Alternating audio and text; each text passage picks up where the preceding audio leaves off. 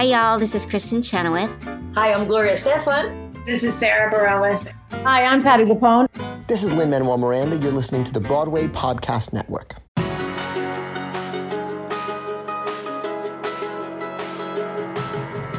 Welcome to the Theater Podcast, intimate personal conversations with theater's biggest names. I'm Alan Seals, and this episode is with Morgan Marcel, who is in the smash hit Moulin Rouge the Musical, which continues our February 2020 takeover. Morgan is another example of someone who just kind of says yes to opportunities and then figures out how to make it work. She's very type A, she says, but that hasn't stopped her from saying yes to opportunities. But then she kind of freaks out about like, oh crap, I said I'm going to do this. Now I've got to make it work. And being that she is type A, she wants to be the best at it, and she's doing it. She's succeeding. We obviously get into the specifics of this in the episode, but she's created her own way, which ironically, because Alex Timbers is her director in Moulin Rouge, I was going to compare her to Alex Timbers, who, and even Lin-Manuel Miranda, who she's also worked with, people who have written things and created things to create opportunities for themselves instead of waiting for opportunities to come to them. And now, through her experience and through the people she's worked with, she is known as someone who can translate stage to screen. I think we are going to be seeing a lot more of her in the coming years. Very soon. She's just this delight to be around. She has a great energy. She is very talented and very imaginative and very creative. So I hope you enjoy listening to this episode as much as I enjoyed recording it. Before we get into this episode, as always, please visit me online at thetheaterpodcast.com. Show your support. Help me get the transcriptions finished for all my past episodes. All of the money right now from Patreon is going to get the transcriptions made so that we can be more accessible for those who want to read it instead of hearing it. So that's very helpful for those who need it. Again, if you need it, that's thetheaterpodcast.com/Patreon, Patreon. Visit me on social media at Twitter and Instagram at theater_podcast. And now please enjoy this episode with Morgan Marcel. Step into the world of power, loyalty, and luck. I'm gonna make him an offer he can't refuse. With family, cannolis, and spins mean everything. Now, you wanna get mixed up in the family business. Introducing The Godfather at ChumbaCasino.com. Test your luck in the shadowy world of The Godfather slot. Someday, I will call upon you to do a service for me. Play The Godfather now at ChumbaCasino.com. Welcome to the family. No purchase necessary. VGW Group. Void where prohibited by law. 18+. Terms and conditions apply. Hello, it is Ryan, and we could all use an extra bright spot in our day, couldn't we? Just to make up for things like sitting in traffic, doing the dishes, counting your steps, all the mundane stuff. That is why I'm such a big fan of Chumba Casino. Chumba Casino has all your favorite social casino-style games that you can play for free anytime, anywhere with daily bonuses. That should brighten your day a little. Actually, a lot. So sign up now at ChumbaCasino.com. That's ChumbaCasino.com. No purchase necessary. VGW Group. Void where prohibited by law. See terms and conditions. 18+. Here you go. 1, 2, 3.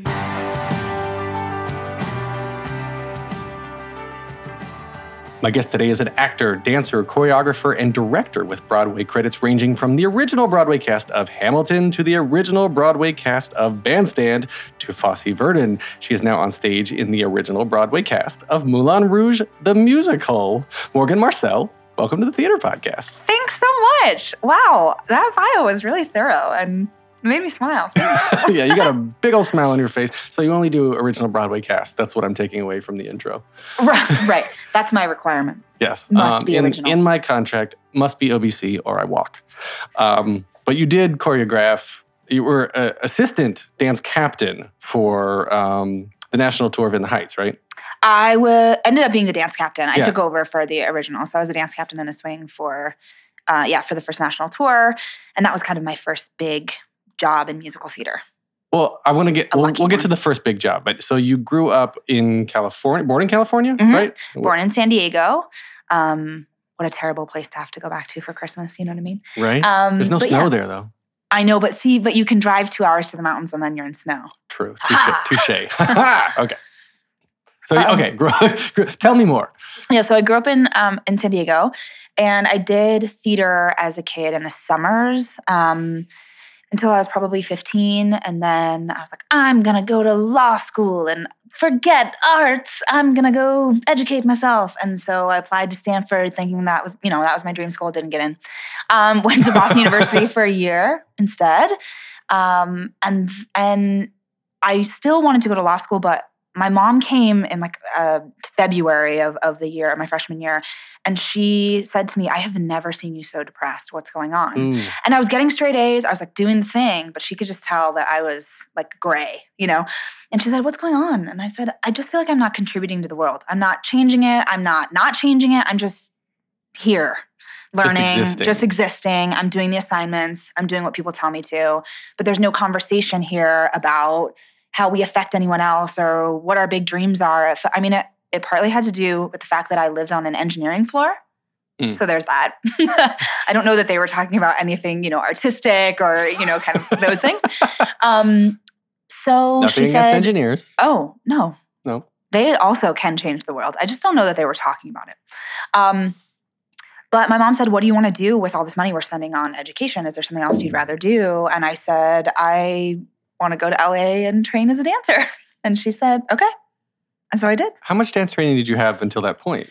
I had done very rigorous, like classical ballet from the time I was probably 10 to the time I was 17, until I was a senior, so I left.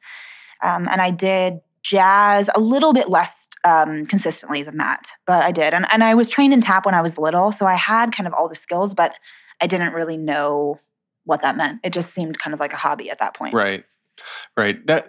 I applaud your mom. You were saying that she just came in and just said, something like, I've never seen you so depressed.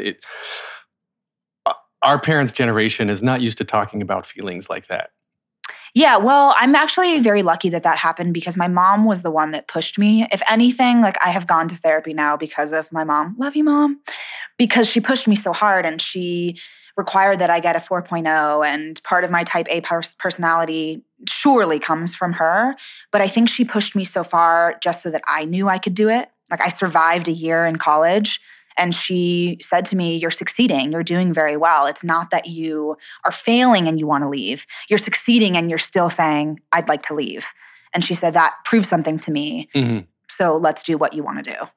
Yeah, my version of that is that I go to therapy because of my mother, love you, Mom, and because we didn't talk about feelings. Right. So being, especially a boy, I was not encouraged to talk about feelings.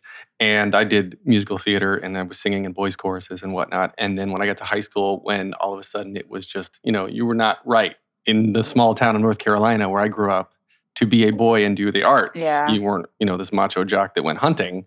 You had to, you're forced to leave it behind, but that's a different story. So then you switch colleges. I drop out. Oh, you drop out completely? Yeah. Beauty school drop out. Yeah, bye. I left Boston University and I went to LA, and my parents took a portion of what they were graciously giving me to go to college. And my mom said, train your butt off, like go, do it. And so for a year and a half, I danced 6 days a week, 10 hours a day. Mm. Like literally, no, that's it. I did it for a year and a half. I barely took holidays off. I just was so obsessed with it. And I did my own class schedule and I took ballet every day. And I was in all these crazy hip hop classes. And, I was taking class from Sonia, auditioning for her. She could literally not notice me. I was in the back and she never paid me any mind. So there's that. Did she remember you when you auditioned for her for Moulin Rouge? No. And I'm glad she didn't because I'm a different person. But I did go up to her during the rehearsal process and I said, my best friend is, he's a dancer and choreographer named Nick Lanzasera, and we did Rent Live together. But I said, my best friend is Nick and he assisted you all the time. And I would go to these rehearsals and, pick him up or drop him off or say hi or getting dinner in between or whatever. And I went to all his performances. So I've seen you. I know who you are. You've met me. I went to all of your workshops and your auditions. And you didn't like me then, which is fine. This is after you were cast in rehearsals. Oh, yeah. Certainly after, yeah. Yeah, too late to say she's a weirdo, don't cast her. Yeah, right, exactly. I could open my mouth. Right. All All right. So back up for a second, though. And so we were talking about In the Heights tour in the beginning. So that you said that was your first like professional job? Or Kind of. I mean, I had worked professionally in the theater in LA and San Diego, but it's not a huge scene, right? And I had worked as a dancer a little bit commercially, but nothing huge. I didn't do any crazy like Britney tours or anything like that. So this was my first job as an adult in the theater professionally on a professional contract. And it changed my life regardless of being an artist forever. Like, it just made me a better person. I'm still friends with those people. It's that show, I don't know, it just breeds a family. And it was a really great experience. I sort of think anything Lynn touches just breeds a family. Yeah. But that one in particular, I feel like he would agree. It was sort of a commercial success, but not as much of a commercial success, obviously, as Hamilton. But it was about his own family. And so that's in the blood of the musical and in the writing. And you're out salsa dancing with these people that this was also part of their story, and they're proud to tell it on stage. And it was really cool. Was the audition for that on the West Coast? Mm-hmm. It was in LA. Oh, interesting. Yeah. So they didn't cast completely out of New York then? They didn't. I mean, I think I was one of few that came from LA. But that's actually a crazy story. I don't know if you want me to tell it now. Sure. Okay. Tell me crazy stories. Okay. So I auditioned in LA. I didn't know who Andy Blankenbuehler was. But, they said we want this like street styling, and we also want someone that can do musical theater. I said, haha, that's me. I've trained 1.5 years to do this. And so I went in, and Andy cut half the room. He did a thing from 96,000, and then he did like this little tap combo, and he cut actually half the room. We were all sweating, drenched, like my eyelashes had fallen off. And he said, y'all need to learn how to tap. And I was like, oh, because I had tap training. I mean, it wasn't insane, but he just looked at the entire room. Y'all need to learn how to tap. Oh, okay. So made it to callbacks. I didn't have any singing confidence then. And so I'm auditioning for Alex Lackmore. And in my song, I had sort of head voiced this F. And he said, hey, that ending note, can you just belt it real quick? And I was like, I mean, in my head, I couldn't even hear my voice doing that. And so I did it. I cracked. He had me do it 5 times over and over again. And I was like, I actually lost this job. This is never happening. I went outside the room. He's like, we'd like to hear you do the Carla sides, which is one of the supporting characters. Mm-hmm. What? Like, I literally can't sing this. There's no way. I went to my car, miss it. Went to my car, listened to the soundtrack, like trying to listen to what she sings, sang it. Anyway, came to New York, my first time coming for an audition. I came out super excited, and we did 2 days of like 10 to 6 dancing, and everyone got a call that night. And I flew home the next day. One of my friends was also auditioning from LA, and he called me and he's like, did you get a call? I said, no.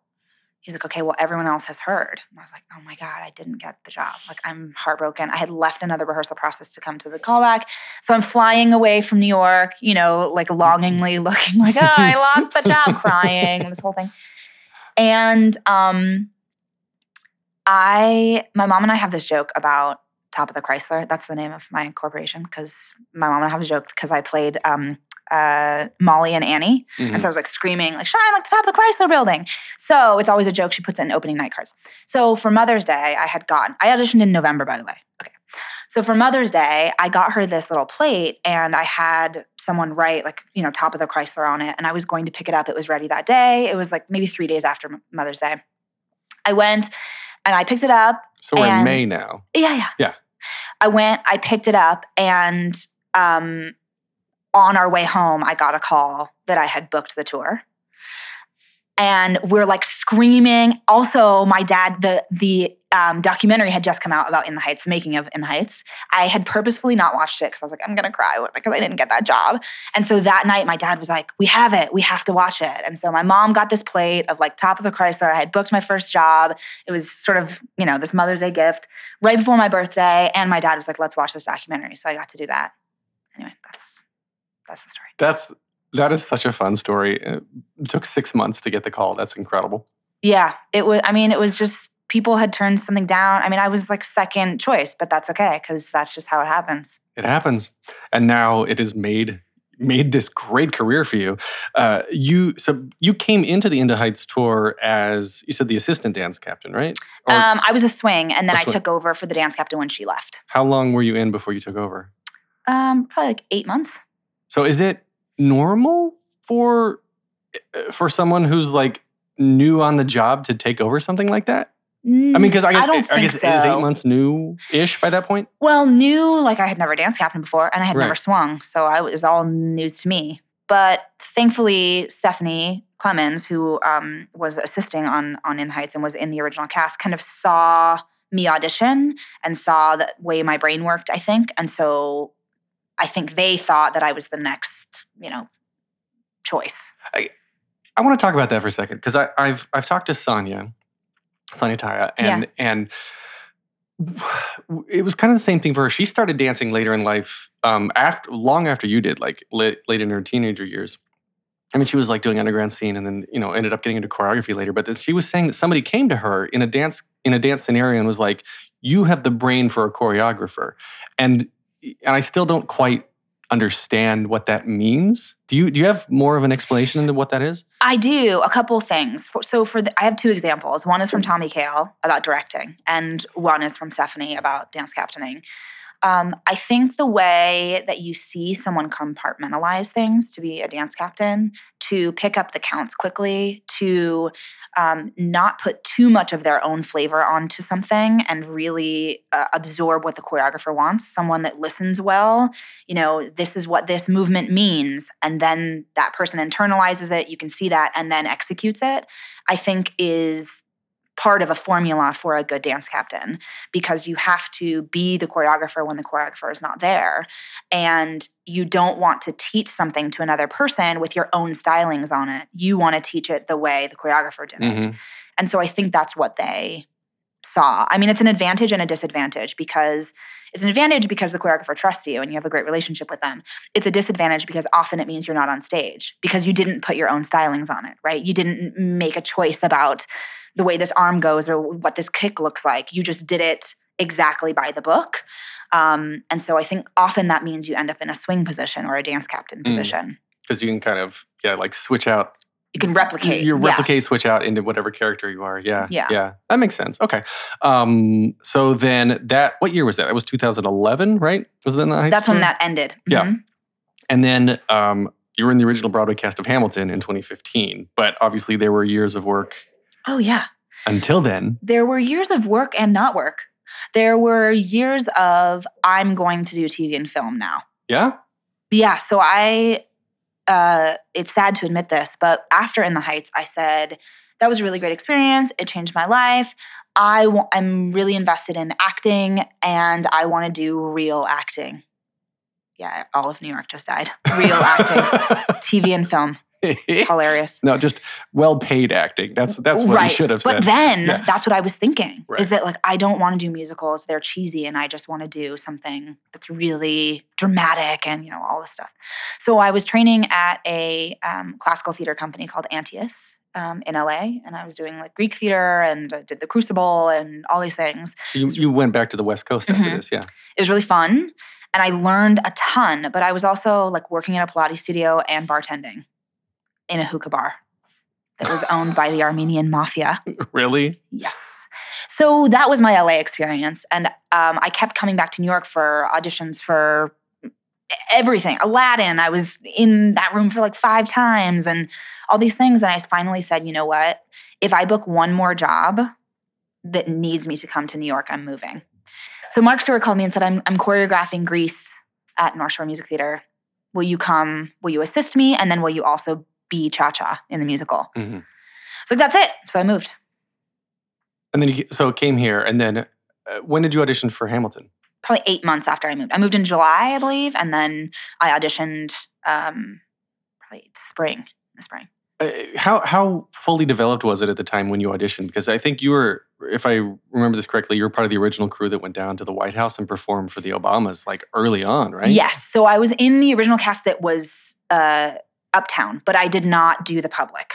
So the public was, they had a full run with Mhm. costumes and all the ideas kind of formulated. And so I joined as a swing for the Broadway run. So that was like 2014-ish, I would say. 2015. Or Yeah, I think we opened. It was, I don't remember what month it was, but yeah. And did you have any idea what kind of success that it was going to like push you and everybody else into? Certainly not me. I saw it at the Public because I went and I did the lottery and I ended up winning. And Stephanie, again, came up to me and said, hey, we're having auditions for this show. But like everyone says that, right? Like, come in Right. for the audition. You're like, yeah, whatever. Call me if you call me. And then not a week later, here's the appointment. And I was Right. like, okay, I gotta do this. And actually, that story is kind of crazy too, because I had booked the lab of prom. And I Really? was so excited to do Casey Nicola thing. Oh, I was yeah. like stoked. I had a great audition. I was really excited about it. I was doing pre-pro for something else, and then I was supposed to go to La Jolla Playhouse to do another show. So I had all these things on my plate. It was like very exciting. I was like, oh, this is my first year. It's so exciting. And then Andy calls me and he's like, I heard that you have a lot of jobs on the line. Yeah, had not auditioned yet. Yes. He's like, you can't do them. Okay, but I need to because I need to pay my rent. And he's like, well, what if I bring you in as a vacation swing on Hamilton? I'm like, what? I don't even know what that is. He's explaining it to me. He's like, you'll be in the rehearsal process, but then we might not use you for 6 months. And I'm like, well, do I get a retained? I'm like, do I get paid? What is this job? He's like, well, we really want an African-American swing. And so I don't know if you coming in for the swing role is going to work, but we do want you on the job somehow. Very confusing. And so I decided in that moment, I was like, it's probably going to come down to my voice. So I'm going to take the most amount of vocal lessons I can possibly cram in the next 2 weeks. I did. I sang the song. I rapped in my audition. There's that to a tape. Okay. Anyway, and then I got the call that day, which also never happens. Like I got home and agent called. Oh, and congrats, by the way. They just announced it's going to go into the movie. They're going to make a movie out of it. Yeah, it's With the exciting. original Broadway cast. It's exciting. Yeah, Yeah. we filmed that, I guess right before the Tonys in the first year. Oh, it's already been filmed? It's already been filmed, yeah. And then Oh. they put it in the vault for like 5 years, and now here we go. I thought they were bringing everybody back to redo it. I mean, maybe we should be telling people that because that seems more exciting, but that's not the fact. Oh, that's pretty cool. Yeah. All right. Well, good on them for recording that and keeping it. Yeah, Lynn is a genius. Yeah, many things. It is Ryan here, and I have a question for you. What do you do when you win? Like, are you a fist pumper, a woohooer, a hand clapper, a high fiver? I kind of like the high five, but if you want to hone in on those winning moves, check out Chumba Casino. At ChumbaCasino.com, choose from hundreds of social casino-style games for your chance to redeem serious cash prizes. There are new game releases weekly, plus free daily bonuses. So don't wait. Start having the most fun ever at ChumbaCasino.com. No purchase necessary. VGW Group. Void where prohibited by law. See terms and conditions. 18+. Hello, it is Ryan, and I was on a flight the other day playing one of my favorite social spin slot games on ChumbaCasino.com. I looked over at the person sitting next to me, and you know what they were doing? They were also playing Chumba Casino. Coincidence? I think not. Everybody's loving having fun with it. Chumba Casino is home to hundreds of casino-style games that you can play for free anytime, anywhere, even at 30,000 feet. So sign up now at ChumbaCasino.com to claim your free welcome bonus. That's ChumbaCasino.com and live the Chumba life. No purchase necessary. VGW Group. Void where prohibited by law. See terms and conditions. 18+. So then 2017, Bandstand, original Broadway cast. How long were you in Hamilton? Just over a year and a half. And was it kind of a natural choice or a hard choice to leave something that you knew would be a regular paycheck for a while? It was not hard for me because my goal originally was to perform, right? And so I have an offstage track. That's what I had. I was the dance captain. I was a swing. And I just wanted to know what it felt like to put my stamp on something that I did 8 times a week after that. And so when Bandstand came up and I was able to leave, I think it was a hard decision for both Andy and I because, I was going back to the dance captain role. I was him when he was not at Hamilton. And so he was like, this is going to be a hard decision. I would like you to come do Bandstand, but we have to figure out who stays in the building. Mm-hmm. And so it was a little bit of negotiation there, but it was pretty easy for me to make the decision to be on stage 8 times a week. So then in Bandstand, you were part of the regular rotation, right, with the regular cast. Yeah. And it didn't last as long as I feel it should have. I know.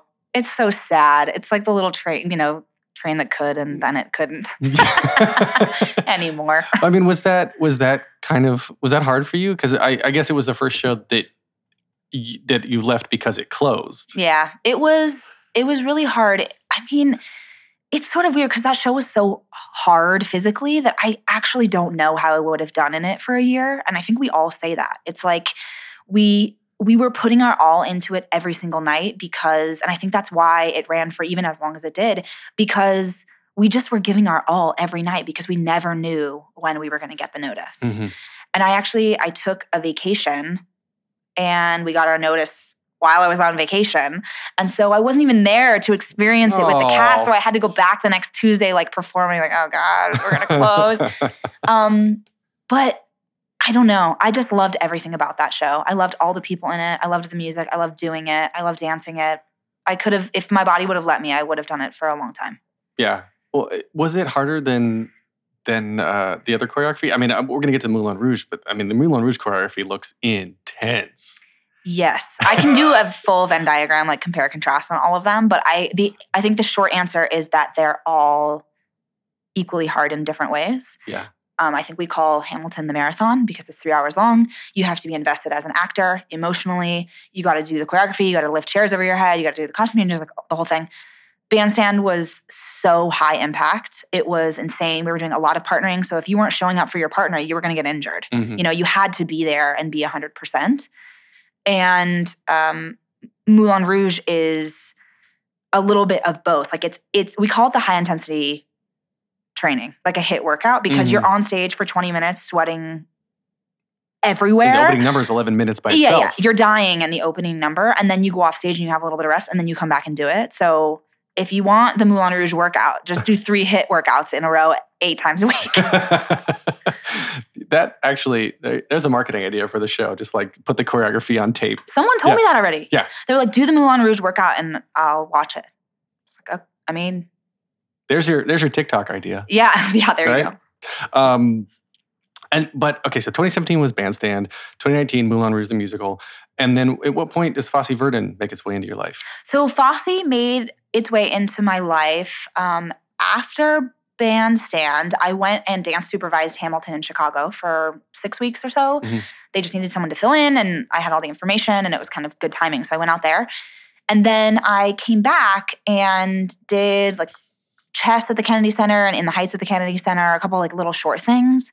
And I had emailed Andy saying, he just did the movie Vice. He had done a dance number in it, which was cut, but he did it. And I said, you know what? If you do anything that has to do with film or TV and you're choreographing, I think that I'm the person to be your assistant because I have a really kind of eye that lends itself to cinema, but I know your choreography so well. And so I think I would be a great assistant. Let me know if that's of interest to you. No reply, because Andy Blankenbuehler. And then 2 months later, he calls me and he's like, hey, I have this job. I'm going to choreograph Fosse Verdon. If it's FX, it's the entire Hamilton team. Do you want to be the assistant? What? I was sitting on my floor like, I'm dying. But absolutely, 100%. And then I got to look at the team. Like Tim Ives was our DP and he did Stranger Things. He did some of House of Cards. He did Girls. Like it was blowing my mind. And so then we started not like 2 weeks later training Michelle and Sam and scheduling and doing the whole thing. So what was your role as the assistant choreographer? Did you come up with, is it like a ACAM, BCAM team on a film set or like how does it sort of work? What wasn't my job as the assistant is the question. No. So it basically was to, I was in charge originally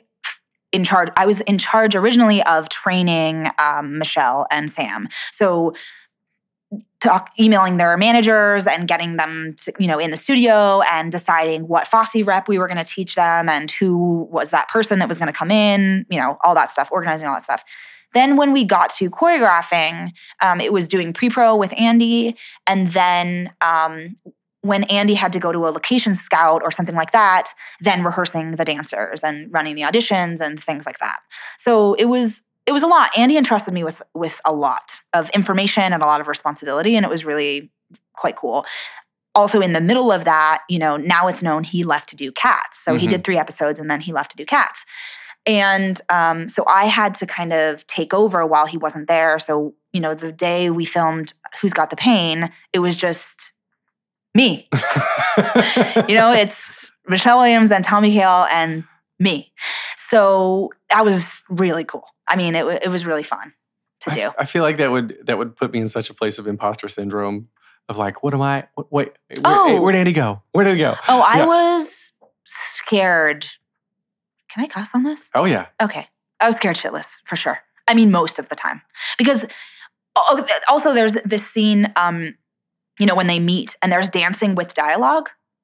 So they don't, as actors, they don't care. They just want to do the work. They don't care who's in the room. Right. And so they're rehearsing this thing and I'm just going over the counts and stuff like that. They're like, what do you think this line means? Like, why do I say this as Fosse and blah, blah, blah, blah. And what's their interaction here? And I'm like, oh my God, this is Tommy's job. Like, what do I say? But I'm like trying to give them information, but not trying to overstep my bound. It was a lot and very cool. That's really fun. Wow. Yeah. Wow. And was that the first time that you were coming up with original choreography, or was?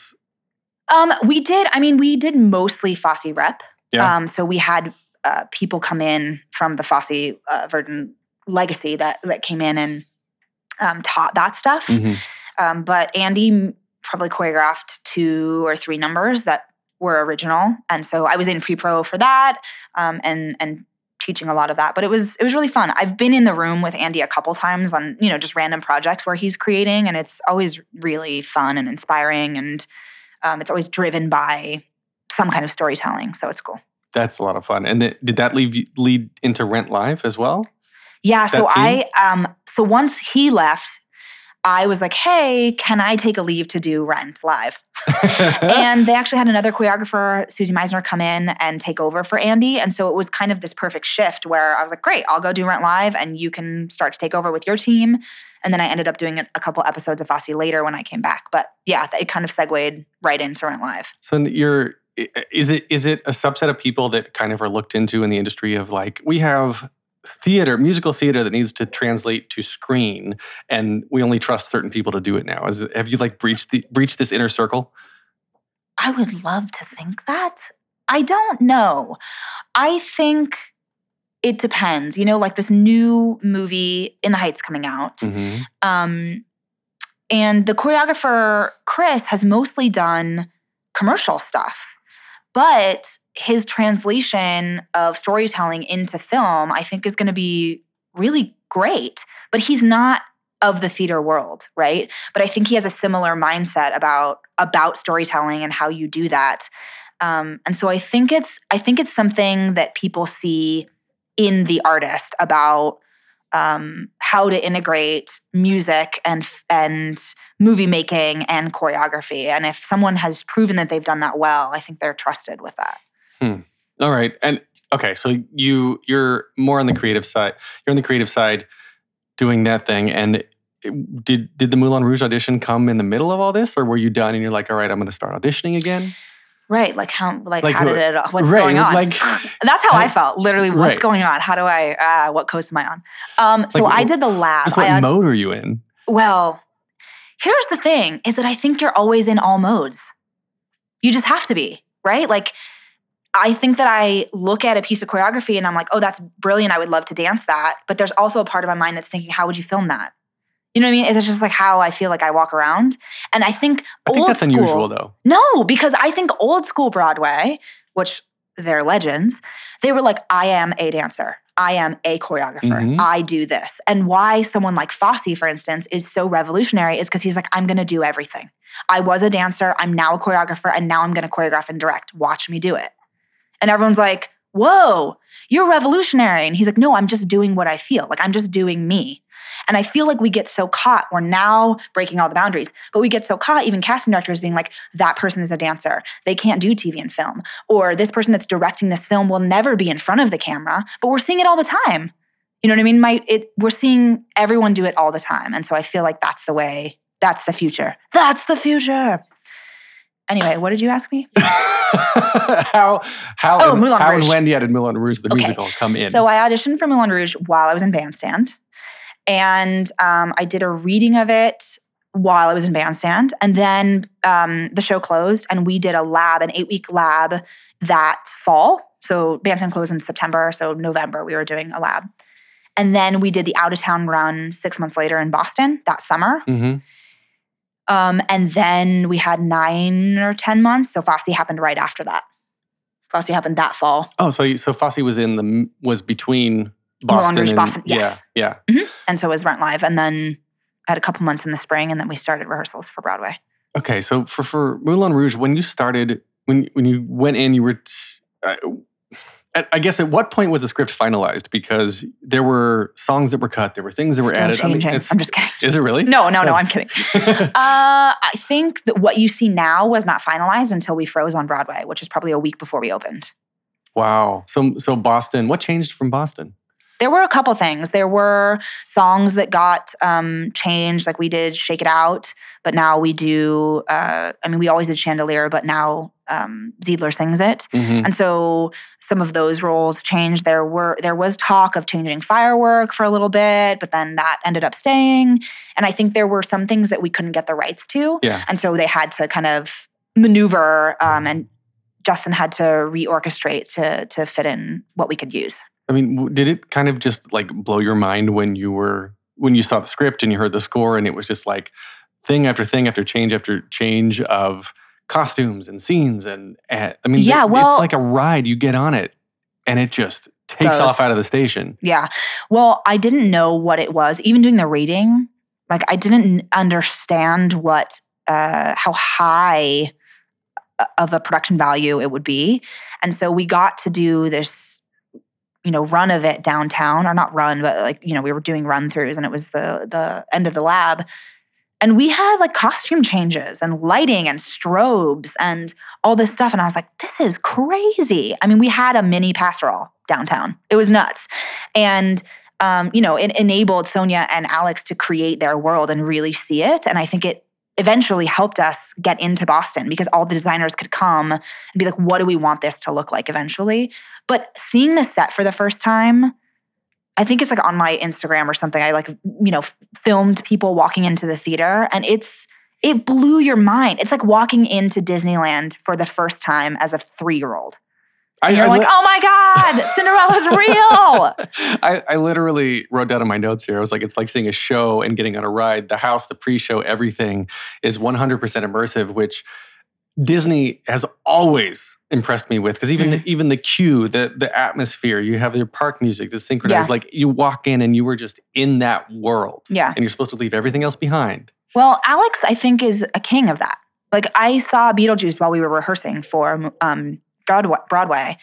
And I walked in and I was like, oh, we are the darker, kind of like sexier version of this. This is like the crazy, fun, sarcastic one. And we're going to be the other one with like the red lights and the costumes that are, a little more revealing and like mysterious. We're going to be the mysterious version of that.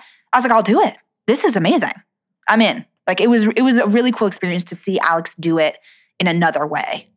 Right. Yeah. Yeah. And this is your first time working with Alex. Mm-hmm. And he's one of those people too that kind of just made his own way and kind of does it all. Like Bloody Andrew Jackson, he wrote because he just wanted to direct. Yeah. And at the age he was at the time, it was kind of like, oh, you're not in your late 40s or early 50s. Yeah, you're not old enough or experienced enough to direct. So he just wrote something he could direct it. Same with Lin. Lin just writes his own stuff. Yeah, because he's like, I'll be in it and I'll write it and now I'll direct it. And so, and you too, and I think you're kind of following along in those footsteps. Wow. Because you're doing... I'm going to take that quote and put it on my website. I mean, you're following along those footsteps because you're doing your own choreography. I was looking at your website. You're doing all these videos to get experience of putting yourself out there, doing the dancing, making up your own stuff. And then this even led into like the Eliza Project and the Share Your Stories documentary, which was your directorial debut. Yeah. Right? Mm-hmm. So for those who don't know, tell us about the Eliza Project. So when I was in, I think one of the greatest gifts that Hamilton gave me was opportunity, obviously. But particularly, because Philippa Sue and I created an organization that works with Graham Windham, which is the orphanage that Eliza Hamilton created. Mm-hmm. So we work with those students to give them artistic workshops and help them find their own voices, whether that's through a rap or, we did like an eco project where we went into the forest and taught kids, about the environment and how they could help. And eco. Eco. I thought you said ego. Ego. Well, honestly, we should do workshops on that too. But eco, yes. So we got to do a couple Eliza projects, and the reason it's called a project is because it can be anything. Mm-hmm. It can be a 4-week workshop. It can be one day. It can be a meditation retreat. It can be kind of whatever you want it to be. And so Hamilton actors, cast members, crew even got together and we developed all these programs.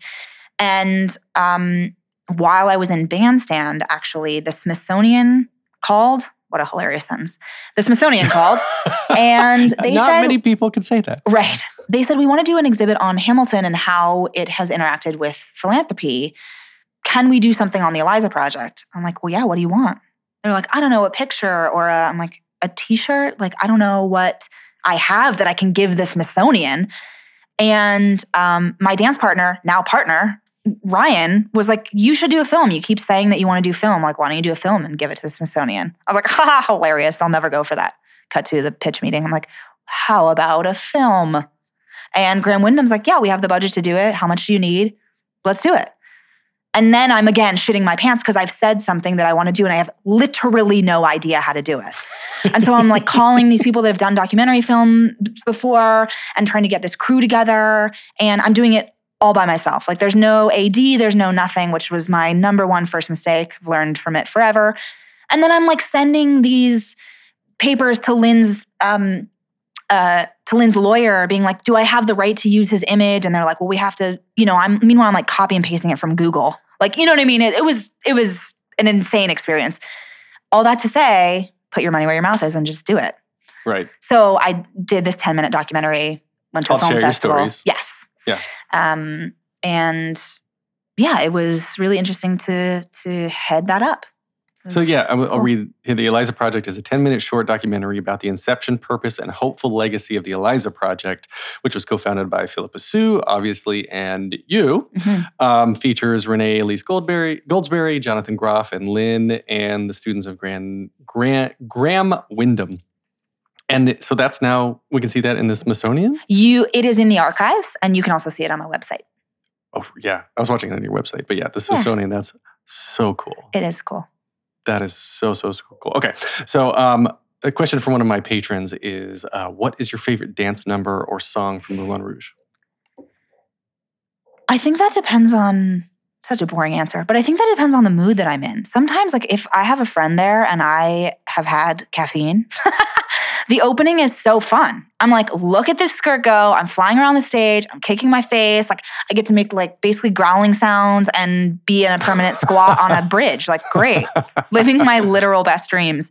When I'm not that, I think Diamonds is really empowering. It's a little less crazy on the body, but it's really fun to be in this kind of V flanking Karen Levo, sometimes Ashley Wren, and be going for it, like giving you, I don't know. I mean, obviously, diamonds and lights and all the things, but it feels really empowering for it to just be all women. And we're like, watch us go. It's really fun. That's very cool. All right. So the 3 standard questions I ask everybody to wrap up every podcast episode. The first one here is, what motivates you?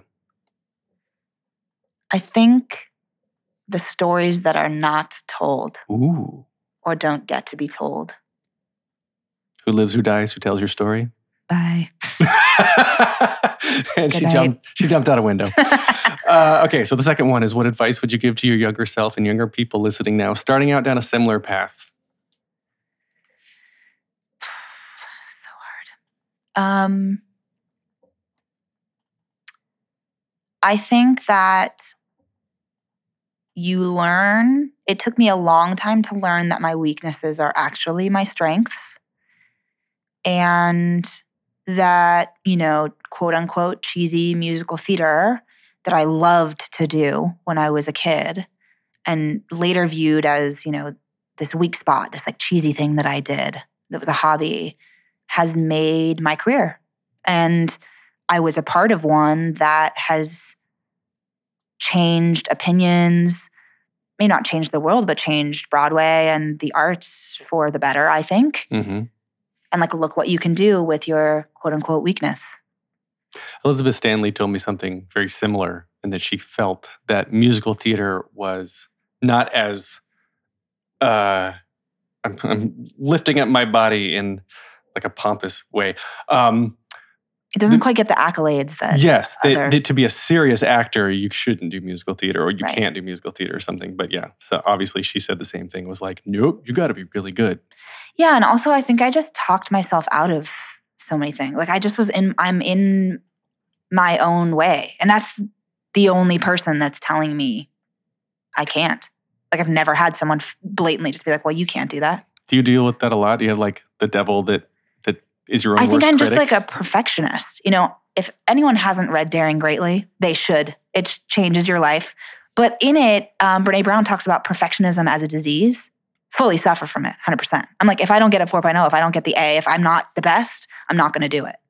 Look how many things I wouldn't have done. You know what I mean? It's crazy when you think about what your mind tells you. And so that's like my current, or I guess probably the last 3 years. Like, get rid of that. It's got to go.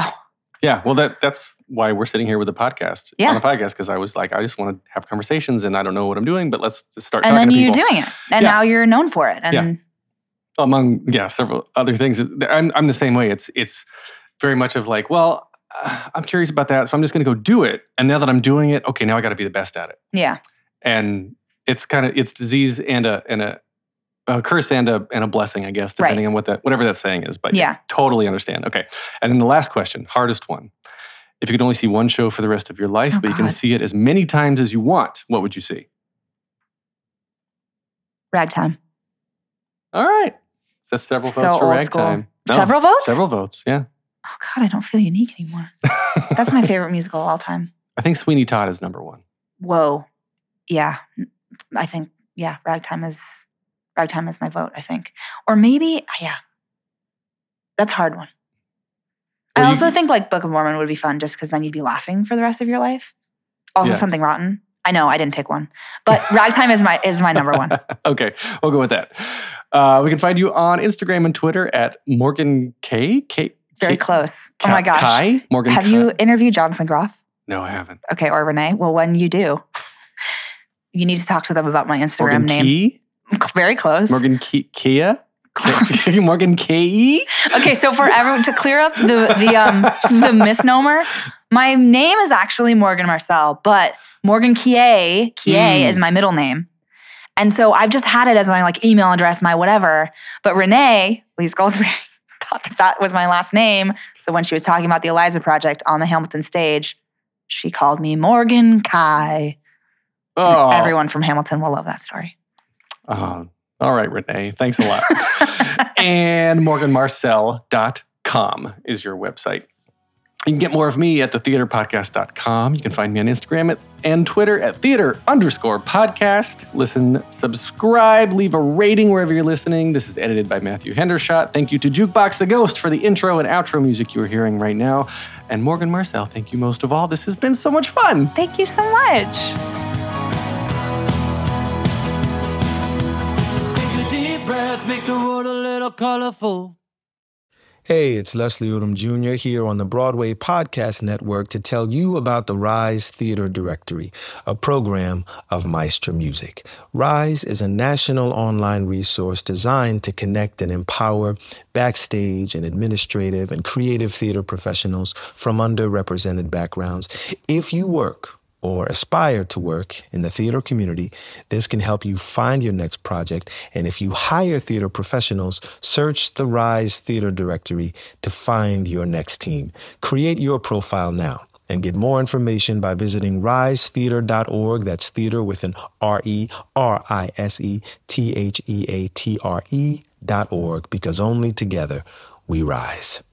Judy was boring. Hello. Then Judy discovered ChumbaCasino.com. It's my little escape. Now Judy's the life of the party. Oh, baby, mama's bringing home the bacon. Whoa, take it easy, Judy. The Chumba life is for everybody. So go to ChumbaCasino.com and play over 100 casino-style games. Join today and play for free for your chance to redeem some serious prizes. ChumbaCasino.com. No purchase necessary. Void where prohibited by law. 18 plus terms and conditions apply. See website for details.